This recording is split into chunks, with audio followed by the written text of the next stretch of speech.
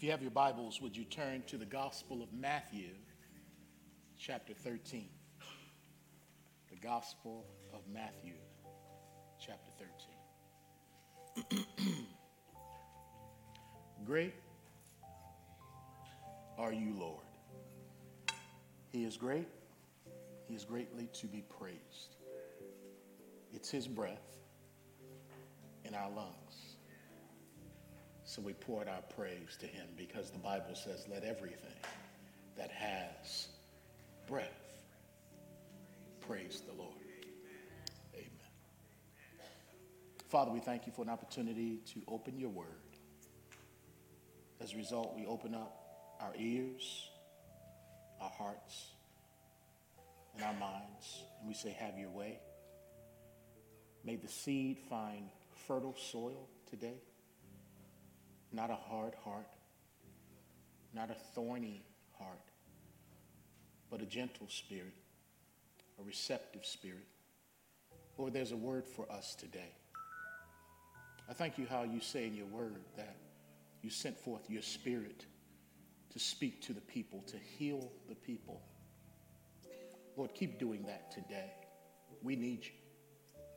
We thank you, Lord God, that we have you. Bless us now, we pray. In Jesus' name, amen. If you were born before 1980, can you just raise your hand if you were born before 1980? Okay, that helps me out a lot. Because I'm part of Generation X. I'm not part of this millennial group.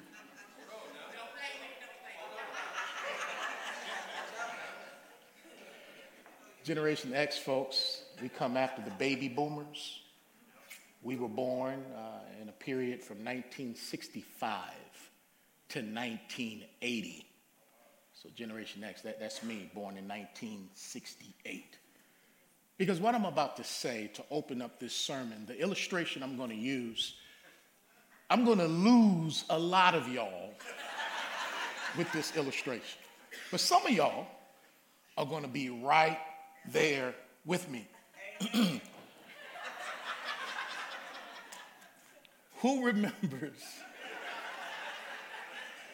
the Beverly Hillbillies? See, I tell you what now.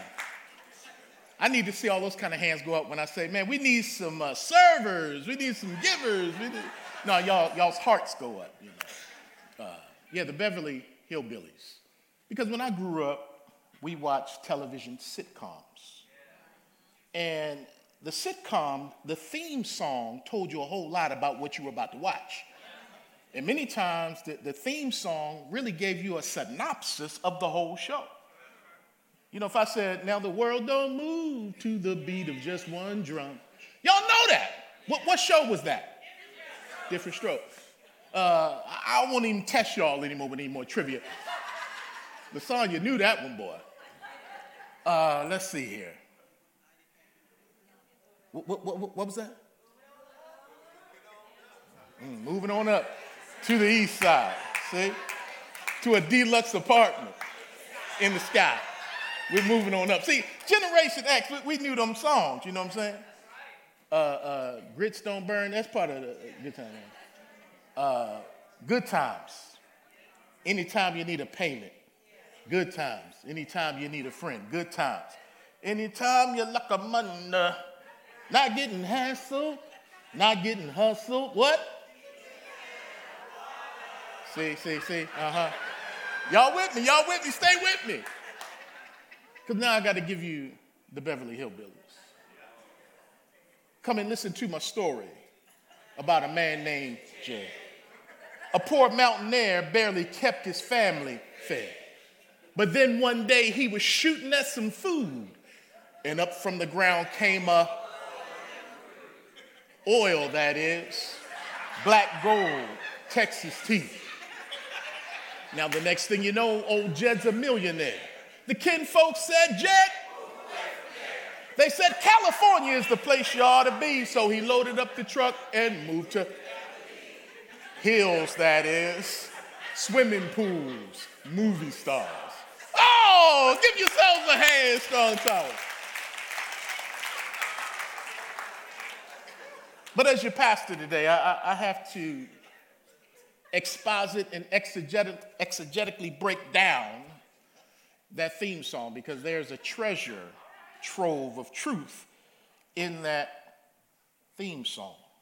You see, Jed, poor mountaineer, was hungry. He was trying to feed his family, and he went out hunting. And he had his, I guess, double-barrel shotgun, and he's shooting at some food, possibly a rabbit, possibly a raccoon, or possibly, what else you shoot at out there? A possum. Y'all nasty if y'all eat possum, man. But he's shooting at stuff. A rabbit. But Jed misses what he's aiming at, and he shoots in the ground and strikes oil that is underneath his property. So Jed was shooting at one thing, but hit another. And the thing that Jed hit was better than the thing he was originally aiming for. Are y'all with me, or am I by myself? What he hit was better than what he was originally aiming for. Jed had a serendipity. A serendipity. Pastor, what is a serendipity? A serendipity is when a series of events develops miraculously in your life in an unsuspecting way. For believers, it appears to be chance. But because we're believers, we know that it's providence. So let me say that again. A serendipity is when a series of events develops miraculously in your life, and usually unsuspectingly, it appears to be chance. But for us, we know it's providence. A serendipity is when the eternal or the serene dips into the mundane. It's when the serene, the eternal, dips into the mundane existence of our lives. It's when you're aiming for one thing, but God allows you to experience something else, something better, something that you didn't see coming. So today, I want to encourage you today with a message entitled Serendipitous Surprises. Somebody needs to hear this today. God is not done surprising you. Serendipitous surprises. You see, the word serendipity originated in 1754. It's from an ancient Persian fairy tale called The Three Princes of Serendip. The Three Princes of Serendip. Serendip is modern-day Sri Lanka. You see, these three princes went on a quest looking for treasure. And there are various versions of the story, but they went out looking for treasure, but they found none. And so on their way back to Serendip, on their way back to Sri Lanka, feeling like they were defeated, feeling like they had wasted their time, they stumbled upon a treasure that they weren't looking for. And what they stumbled on and what they found was greater than what they originally set out to look for originally. So that is a serendipity. Something happens in your life that you're not expecting, and it's better than what you were doing or looking for. It's when the serene or the eternal dips into the mundane experiences of our lives. And in Matthew chapter 13, Jesus is telling several parables. Parables. And parables are simply stories that have a spiritual meaning. He's using illustrations to get the people's understanding to grasp the things of God, the things of the kingdom. So he uses physical illustrations, stories that have spiritual meanings and truths behind them. And when Jesus would tell these parables, because the Bible says never a man ever spoke like Jesus, he could come straight at you from the Torah, from the Word of God, but he could also use stories to get your attention. And Jesus told parables about many things. He told parables about the last days. He told parables about salvation. He told parables about money. Jesus told parables about heaven. and also about hell. Jesus told parables about truth and falsehood. He also told parables about social outcasts in the community and how the last are going to be first and the first are going to be last. Jesus told stories and parables about forgiveness, how we are to forgive as we have been forgiven. He told parables about being ready for his soon and imminent return. Jesus told parables about Israel and about the nations. He told stories about how the Messiah would be rejected by his own people. Jesus also told parables about finding lost things, which really was about finding lost people. And then he would tell parables like the one we're going to read today, simply about joy. He would tell parables about joy. Why? Because Romans chapter 14, verse 17 says that the kingdom of God is not a matter of eating or drinking, but it's about righteousness, peace, and joy in the Holy Ghost. So the kingdom of God is about joy. There's nothing boring about being a believer. If your experience with Christ is boring or it's just static, you may need to check to see who you're following. Because Jesus says, I came that they may have life and life more abundantly. Man, riding with Jesus, rolling with Jesus, following Jesus, it is, as Stephen Curtis Chapman sings, a great adventure. And so Jesus has so much in store for us. And in Matthew chapter 13, verse 44, he tells a parable about joy. Because some of us need joy today. Joy is something that can only come from God. Joy is something that cannot be conjured up in your own strength. It is something that begins with the Holy Spirit, for the fruit of the Spirit is love, joy, peace. It is something that emanates from within because of a focus on God. It's not contingent or based upon your circumstances or what is around you, because the man who was in prison, writing to a church in Philippi, said, rejoice in the Lord always. Again, I say to you, rejoice.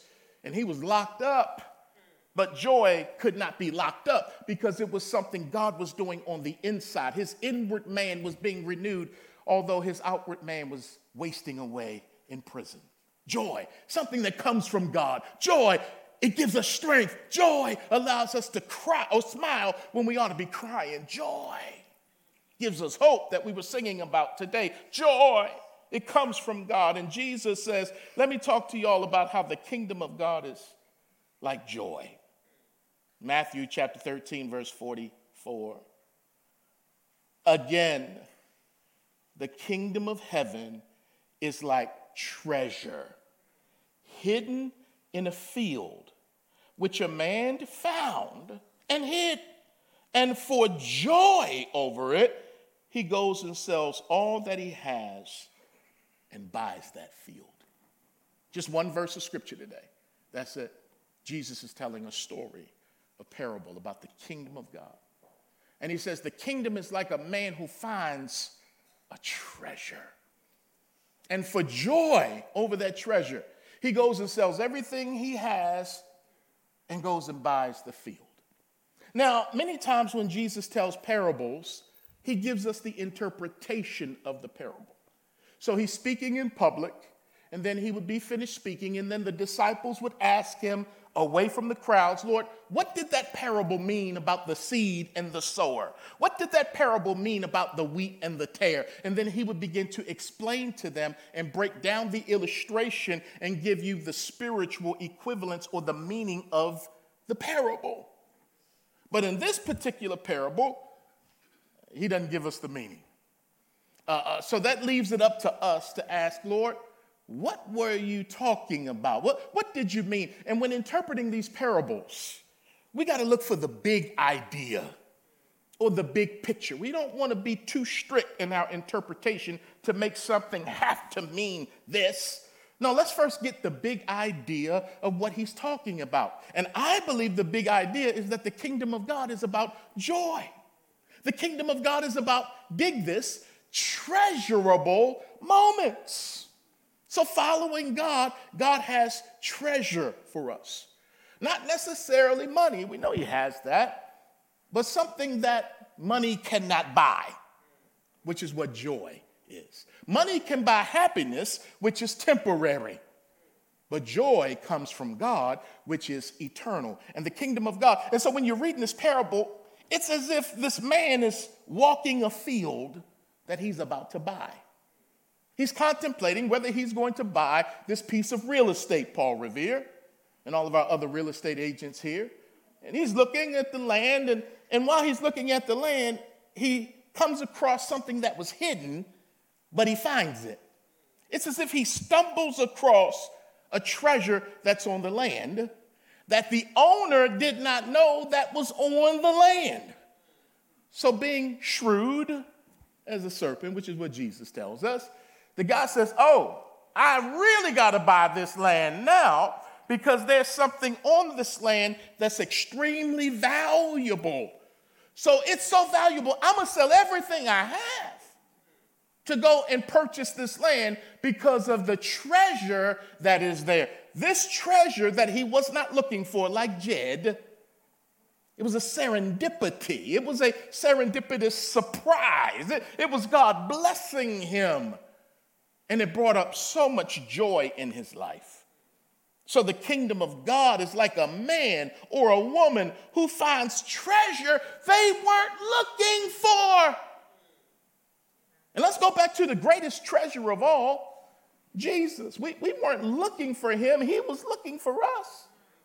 And he changed our lives, and he is changing our lives. So being in the kingdom of God is to be a part of many life-changing, treasurable moments. And when these treasurable moments happen, we should write them down to remember how God surprised us. We like surprise parties, at least some of us do. And our friends and our family throw surprise parties as a way of showing how much they love us. And they go through great lengths to surprise us, to get the people assembled at a certain place and all that stuff. So you can walk in, surprise. It's a way of showing love. And there are times God will surprise us in the kingdom with something we weren't looking for, but we just happen to stumble over. And I want somebody to know today who feels like you're in a dry place, a dry season. I want to let you know that seasons change. And that God loves to throw surprise parties. Now, some of us have spoiled our children where we throw them a surprise party every year, and it's not even a surprise anymore. That's not how God is. God doesn't spoil us, but he does surprise us from time to time. So here's the main idea today. God is not done surprising you with treasurable moments in life.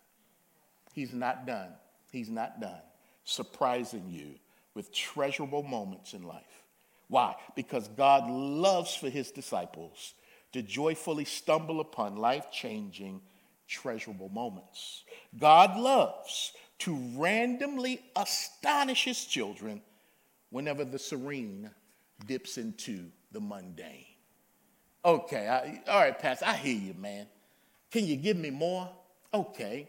Remember in John chapter 2, when Jesus is at a wedding in Cana of Galilee, and it appears that his mother may have been the mistress of ceremonies or someone that was in charge of the wedding, because when the wine ran out, they went to Jesus' mother, Mary, with that problem. And she immediately went to Jesus with that problem. You do know who to take your problems to, right? When you're out of something. Lord, I need you because I'm out of hope. I'm out of love. I'm out of despair. Lord, help me. I go to Jesus. So she went to Jesus, and Jesus is like, woman, what does that have to do with me?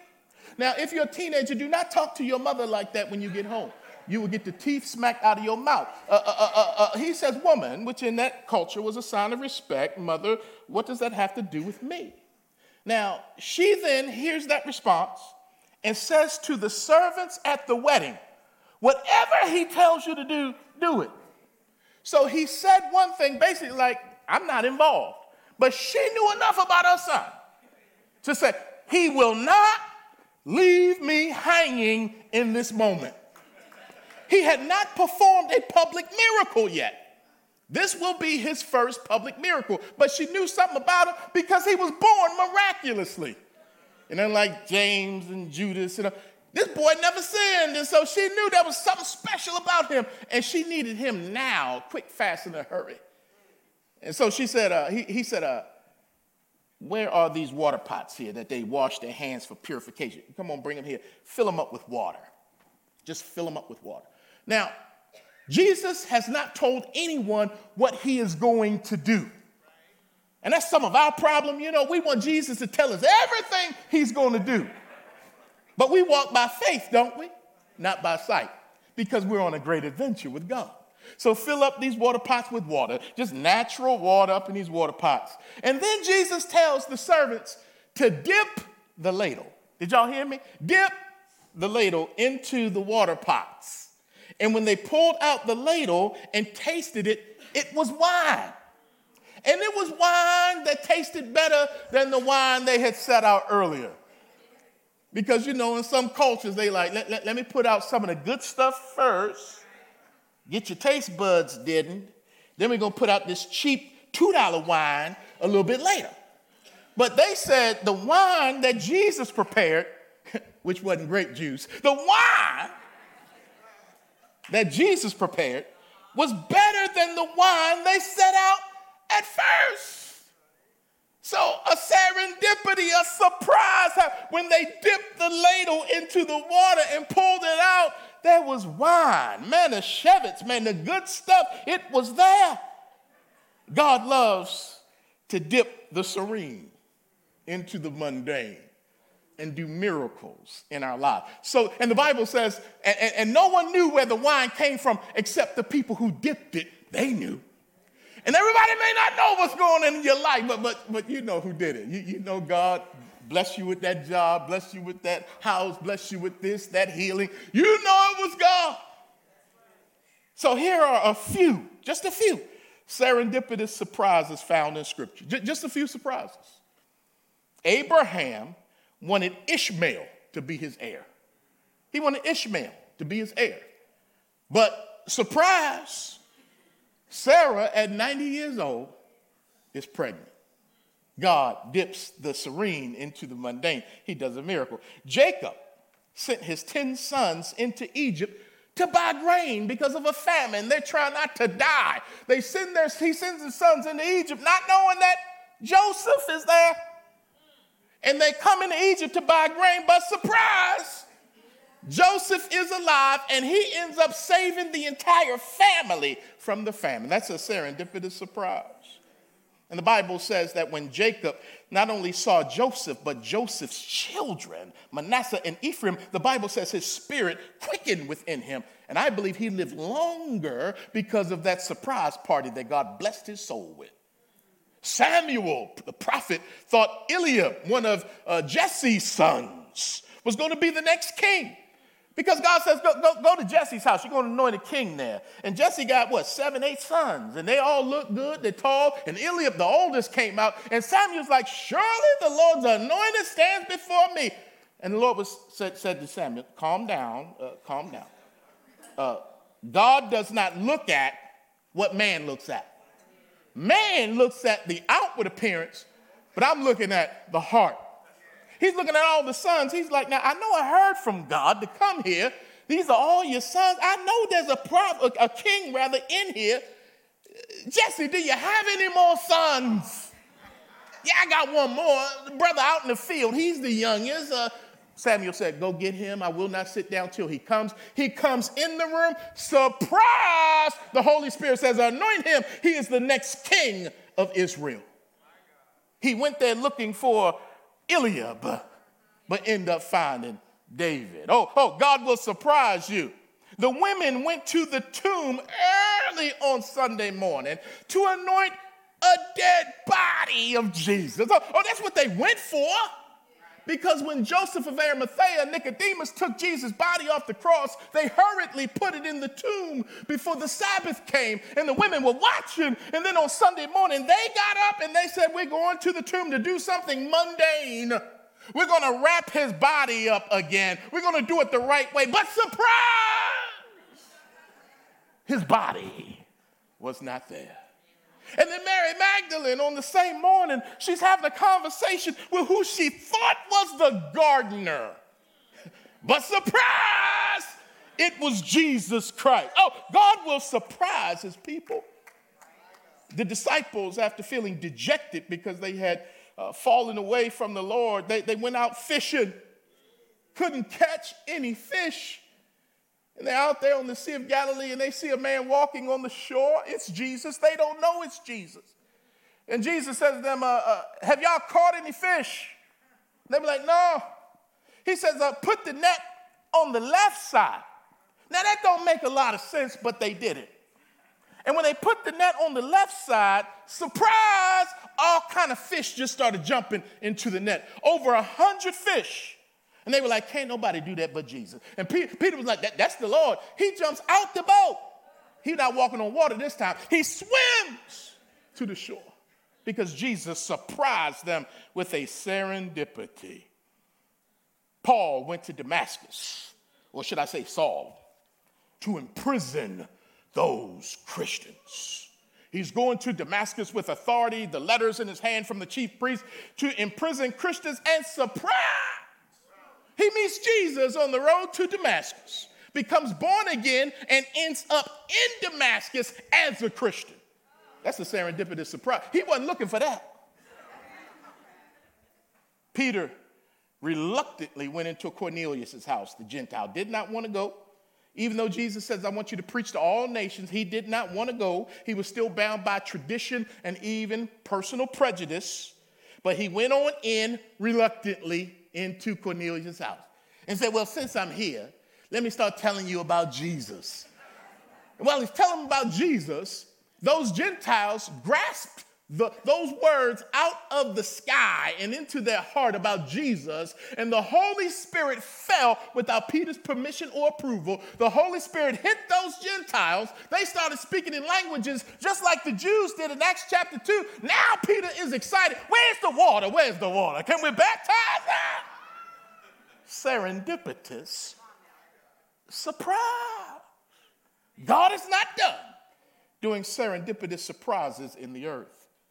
But here are just a few serendipitous surprises from my life, just a few. And as I was thinking about this, my son, he's not here this morning. That boy was a serendipitous surprise. Wasn't aiming for him, but it got him, you know. Anyway, let me move on. In 1984, I went to a camp. I was an unbeliever. I went there to meet girls. I was a teenager. I was a walking hormone. I went there to show off for girls. Couldn't swim, but I was going to show off around the pool walking on the side.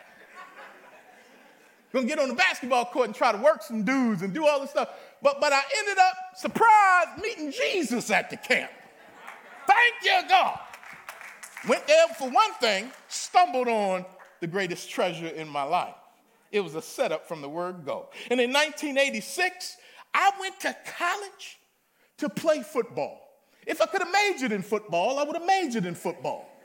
But surprise, broke my leg, and thus my prayer life began, and God called me into the ministry. So the breaking of my leg was one of the best breaks of my life because God used that for me to stumble on to what he has for me. My God, serendipitous surprise. I was dating a girl in college. Once I got my call into the ministry, I feel like I got to get a wife. So I come back my sophomore year looking for a wife, just so young and foolish and looking for a wife. So I start dating a girl whose father was a pastor. And I said, if I get with her, I can get the church that her father pastors. So I'm thinking.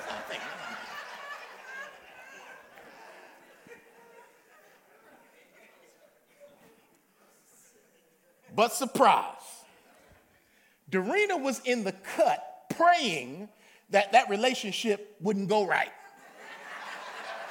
That's not how she would say it, but that's how I said it. And me and this girl stopped talking, and I ended up being with Dorena. Surprise, surprise. Thank you, Jesus. Thank you, Jesus. Whose father does have a church. Amen. God knows how to do it. And in 1992, I came to Nashville reluctantly. I didn't want to come here. land of cowboy hats and cowboy boots and hee-haw. I didn't want to come here, but I came here because my record company was here. So I came here, man, and as soon as we unpacked the U-Haul truck, it's as if we got the phone call saying we are canceling your record contract. Now, that was a surprise on the negative side, but it ended up being a positive thing because God had a work for me in Franklin with Christ Community Church. And so I'm working with this all-white church, and I'm serving in the low-income community, which is majority African-American. So, surprise, God was doing something in my heart that I said I would never do. I would never plant a church. And then once God got a hold of my heart, I said, okay, God, I'll plant a church. Okay, I'll plant a black church because I grew up in a black church. God was like, are you finished giving me your ideas? I need you to plant my church. In this case, it's going to be multiracial, multi-economic, multi-denominational, multi-generational. And I said, yes, Lord. And so I was going to plant a black church, but surprise, he says plant a multi-ethnic church. And 27 years now, we're still going.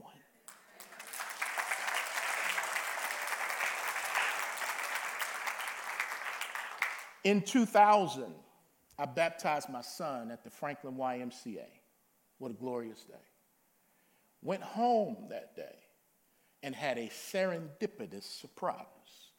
Because on the same day I baptized my son Dante, my sister Cindy called me from Maryland to say that my father had transitioned to glory.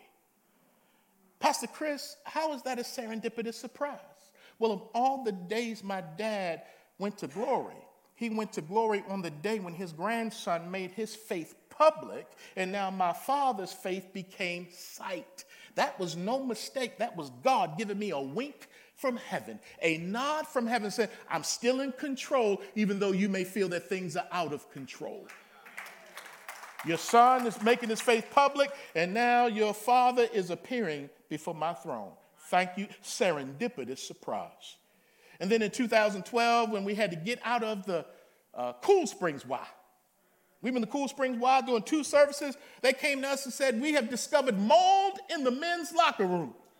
Why wasn't it in the women's locker room? But it was mold.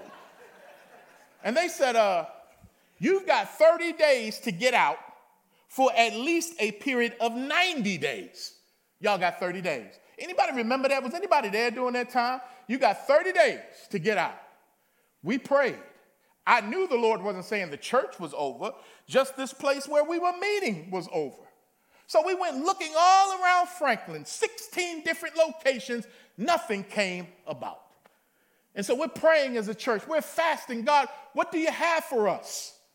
And then all of a sudden, one of our members at the time, just a little old small figure skater named Scott Hamilton, a couple of gold medals, he could flip on the ice and all that. He came to me and said, Pastor Chris, there's a building that's empty in Nashville. My children have used that building to go to different Christian schools and all that kind of stuff that was in there. It's empty. And I said to myself, I didn't say it to him, I said, now, brother, we're supposed to be out here in Franklin. We're not coming to Brentwood, Nashville. But you know what? Since you won a couple of gold medals, I'll go check the place out. And when I walked in to the place we're in right now, it was like, surprise! This is your home right here. I said, oh, Lord. He has a way of surprising us. And then in 2017, we wanted to remove the Confederate monument in Franklin. That was our plan. But surprise, God had another plan. He says, it's not about what you're going to take down. It's about what you're going to put up.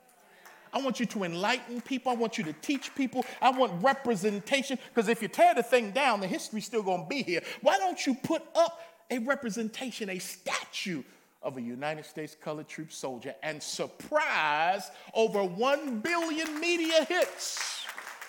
Y'all can do better than that. Come on now. Matter of fact, Because of what happened in Franklin, now Pulaski has a USCT troop soldier in Pulaski. Because their officials came here and saw what we were doing, took that vision back and said we could do it where the Ku Klux Klan was founded. So don't tell me God still does not do surprises. Strong Tower, God is not done surprising you with treasurable moments in life. You just go on about the mundane and leave him to do the serene in your mundane. And it's not always the big stuff. A lot of times it's, he woke me up this morning. He started me on my way. He kept me through dangers seen and unseen. DeRee just asked me, I got in late last night from Orlando. He says, was it a good trip? I said, every time you come back home, it's a good trip. Every flight that lands is a good flight. He's always working. So what can you do with a message like this? First off, y'all, be encouraged. He's not done. He's not done surprising you. He loves to surprise his children. Secondly, be active. Be on the move. It's been said you can only steer a moving car. God loves to steer moving Christians. Now, even if you're like Jonah going in the wrong direction, he will steer you back to the right direction. So God won't show you the hidden treasure in the field if you refuse to get on the field. And then thirdly, be vocal. Get in the habit of sharing your glory stories with other folks. When God did that in your life, it just wasn't for you. It's for you to tell other people what God did so that those people can get a glimpse of God in the mundane of your life to give them hope that if he did it for you, he can do something for me. And when I tell my story how he did this, when I tell my story how he did that, it gives glory to God. So when you stumble on a treasurable moment, just don't keep it to yourself. Let your light so shine before men. Open up your mouth and bless God for the great things that he has done. So I'm giving you an assignment. Over lunch today, if you know Jesus, you better tell at least one glory story in your life where he surprised you with something better than what you were looking for. Can you do that over lunch today? Give him some glory by telling a story. I mean, the whole world knows Elder Sherman's story. That brother didn't know he had another son. But surprise! And the world got to hear how God was working in the midst of that story to give people hope, to help people who've adopted children and finding their birth parents, all that stuff, because God says, I'm going to surprise this man with his son. Oh, God is not done surprising us. Now, I started this message by quoting a song, the Beverly Hillbillies. I want to end this message by quoting a song that also has a serendipitous surprise within it. So I've asked my friend, who I've been quoting this whole sermon, who sings the song, The Great Adventure, Stephen Curtis Chapman, to come and help me close out this sermon. Y'all welcome Stephen Curtis Chapman. Stephen, I was just messing with y'all. I did not invite Stephen Curtis Chapman. Some of y'all like, where you at? Getting your cameras ready. Where's Stephen? But I think he would come if I did invite him. So because he's not here, I must quote him. Stephen says, come on, get ready for the ride of your life. We're going to leave long-faced religion in a cloud of dust behind and discover all the new horizons just waiting to be explored. This is what we were created for. So saddle up your horses. We got a trail to blaze through the wild blue yonder of God's amazing grace. Let's follow our leader into the glorious unknown. This is life like no other. This is the great adventure. And I got to let y'all know, man, walking with Jesus is a great adventure. One surprise after another. And the greatest things in my life are things that I wasn't looking for. It's the things I wasn't trying to do. I didn't go to camp looking for Jesus, but thank God he found me at that camp. I never wanted to be a preacher, but thank God he called me to be a preacher. And the stuff I didn't want to do is the stuff I love to do, and it blesses others. I didn't want to be a pastor. I didn't want to pastor a multiracial church and plant a church in the South in Franklin, Tennessee, but thank God I love Strong Tower Bible Church. I didn't want to do it at first to keep it real with y'all. And here we are again at a place in my life where God appears to be doing another serendipitous surprise. And I'm like, Lord, I don't know about this. So I was in Maryland on Memorial Day with my family, and we went out to the grave where my dad and my mom are buried. My dad was a sergeant in the Army, so they're buried at a veteran cemetery. And we're out there taking pictures. We're out there reflecting as a family. And then we leave there and we go to my oldest sister's house, Kathy, who's going to be speaking here in August. Because the assignment that she gave us was to look through all of these photo albums that my mom had accumulated over the years. And so we're looking through, and she said, take whatever pictures you want, or take pictures of the pictures.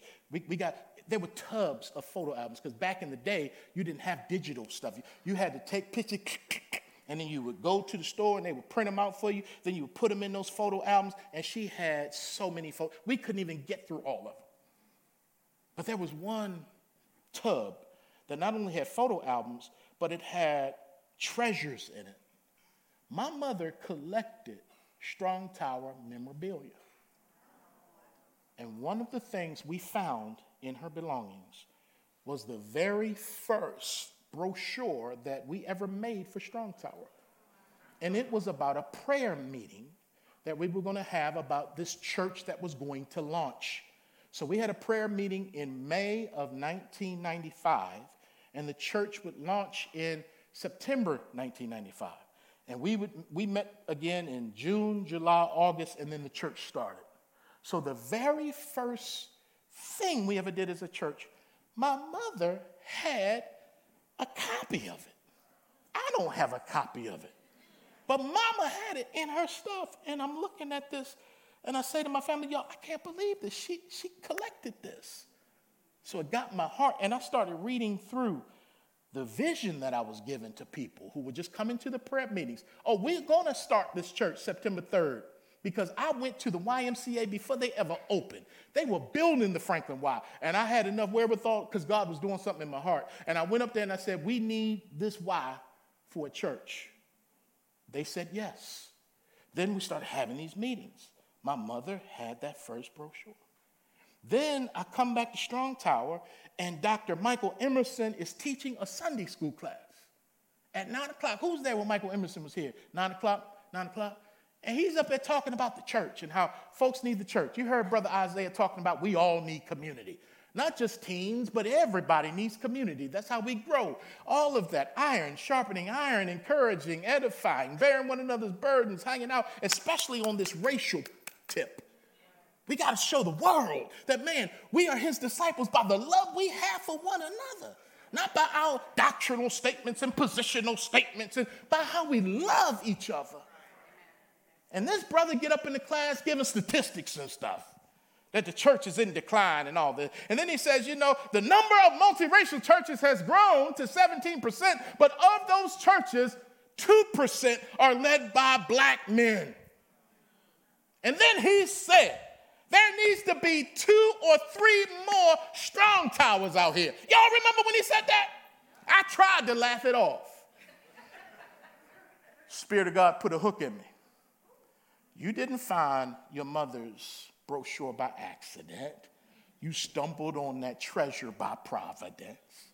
You brought in a friend to speak, and he speaks prophetically about the fact that this grace must reach more and more people, that we must make more disciples who make disciples. So you know what, Chris? That thing you said you would never do, which is to plant more strong towers.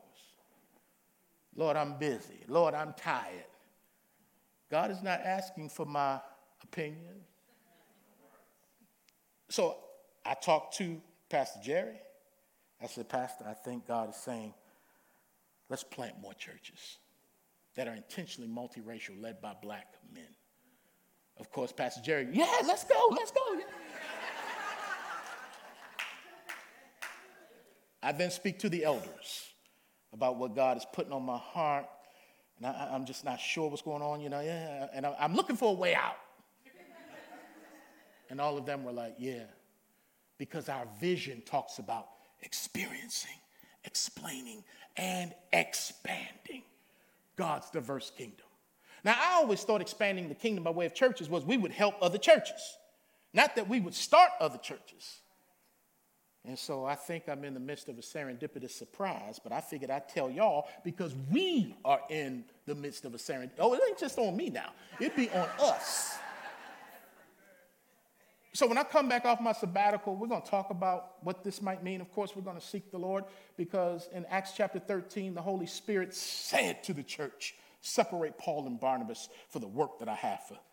And so Holy Spirit, lead us, show us what you want us to do so that we can expand your kingdom, the diverse kingdom. I don't know what communities we'll go in. God will show us. Is it Antioch? Is it Spring Hill? Is it Murfreesboro? Is it Clarksville? I don't know. But God does. I saw this the other day. If it's your calling, it will keep calling you. But sometimes you don't want to hear it. But then it becomes all that you want to hear when you give him your yes. Y'all quiet. Y'all contemplate. But let's expand God's diverse kingdom. However he tells us to do it. Amen.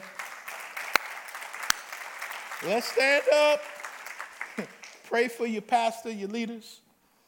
And God already started, giving me a plan. I already started looking at various models of how churches do it and how God may lead us to do it. And so I won't get ahead of myself.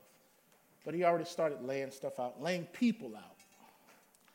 So we'll do this together. Remember when Nehemiah came into town and the walls were in ruins and rubble was everywhere? And he said to the people, he said, you see the trouble that we are in. Let us rise up and build. When you see the trouble that we are in as a country, the trouble we are in as a church, racial polarization, racial hatred, racial tension, and it's only going to get worse. But I know that there are people out here just like us who not only want Jesus, but who also want this kind of experience and expression. It's not for everybody. Everybody's not called to do this. But many people are. Let's pray about it. See what God shows us, how he leads us. And one day in the future, we'll sit back and say, remember when we started talking about that? And look what God has done. Father God, we thank you that you're able to do exceeding abundantly above anything we could ever ask or imagine. I'm here, Lord, in your house, behind your pulpit with your word, because you had something for me that I had no idea you had for me. And it's been one of the greatest things, a treasurable moment in my life. I thank you for this church. It gives me sanity when I see so much division around. I thank you that I can come home to this church and be with my brothers and sisters of various hues, economic backgrounds, all that stuff, that we can be one but not the same in Jesus. And Lord, I just believe in my heart you're stirring to say that this grace, what you're doing in this house, that you want to reach more and more people. Thank you for Elder John Keever, who reminded us, elders of the Great Commission, that Jesus wants us to make disciples of all ethnic groups. This is your will, to go out, to plant churches, to support people who are planting churches, the local church, your bride. You still love us. You still love her. No matter how dysfunctional we are, we're imperfect, but your grace covers us. Your blood forgives us. And we are truly like beggars who found the bread of life, who just want to share you, Jesus, with others. This is lofty. This is big. But is anything too hard for our God? Lord, I confess to you at times my fear as I think about this. But I'm also quickly reminded by your Spirit that I am a great candidate. All of us are, because you operate best through weak vessels. That when we're weak, that's an advantage we have, so that your Spirit can rest on us and do the work, because you put this treasure, 2 Corinthians 4, in earthen vessels, jars of clay, so that the all-surpassing power may be from you and not of us. Father, would you do it? I believe you're already doing it. Work in us, work through us, show us your will, show us your way. And for the weeks to come, as we have guests in your kingdom come into this house to preach your word, may your Spirit continue to speak to the body of Strong Tower Bible Church. And I pray right now for that person who needs a surprise. Lord, they're struggling. Sometimes they may even think you've forgotten them. But maybe even through this message today, you're reminding them that you haven't forgotten them. You have them. You've never failed them, and you never will. So bless them. And for those of us who lack faith, we confess to you, Lord, I believe, but help my unbelief. Do miracles, Lord, because we believe. Open up doors that no man can shut, even shut doors that no man can open. Thank you that our steps are ordered, even when we have to step out the boat and walk on water, when we have to do things that we've never seen done or that we've never done. You're with us. Thank you that you always call us up, you call us out, you call us in. We walk with you, even if our knees are knocking. We trust you. I thank you for businessmen and women in this body who stepped out on faith, and they were able to do great things for you. Thank you that we have testimonies in the house of what you're able to do. We love you so much. We bless you. In Jesus' name we pray. Amen. Amen. Can you hug somebody before you leave? Can you bless somebody? And don't forget, share some serendipitous surprises at lunch. Talk about what the Lord has done. Have a blessed day, everybody.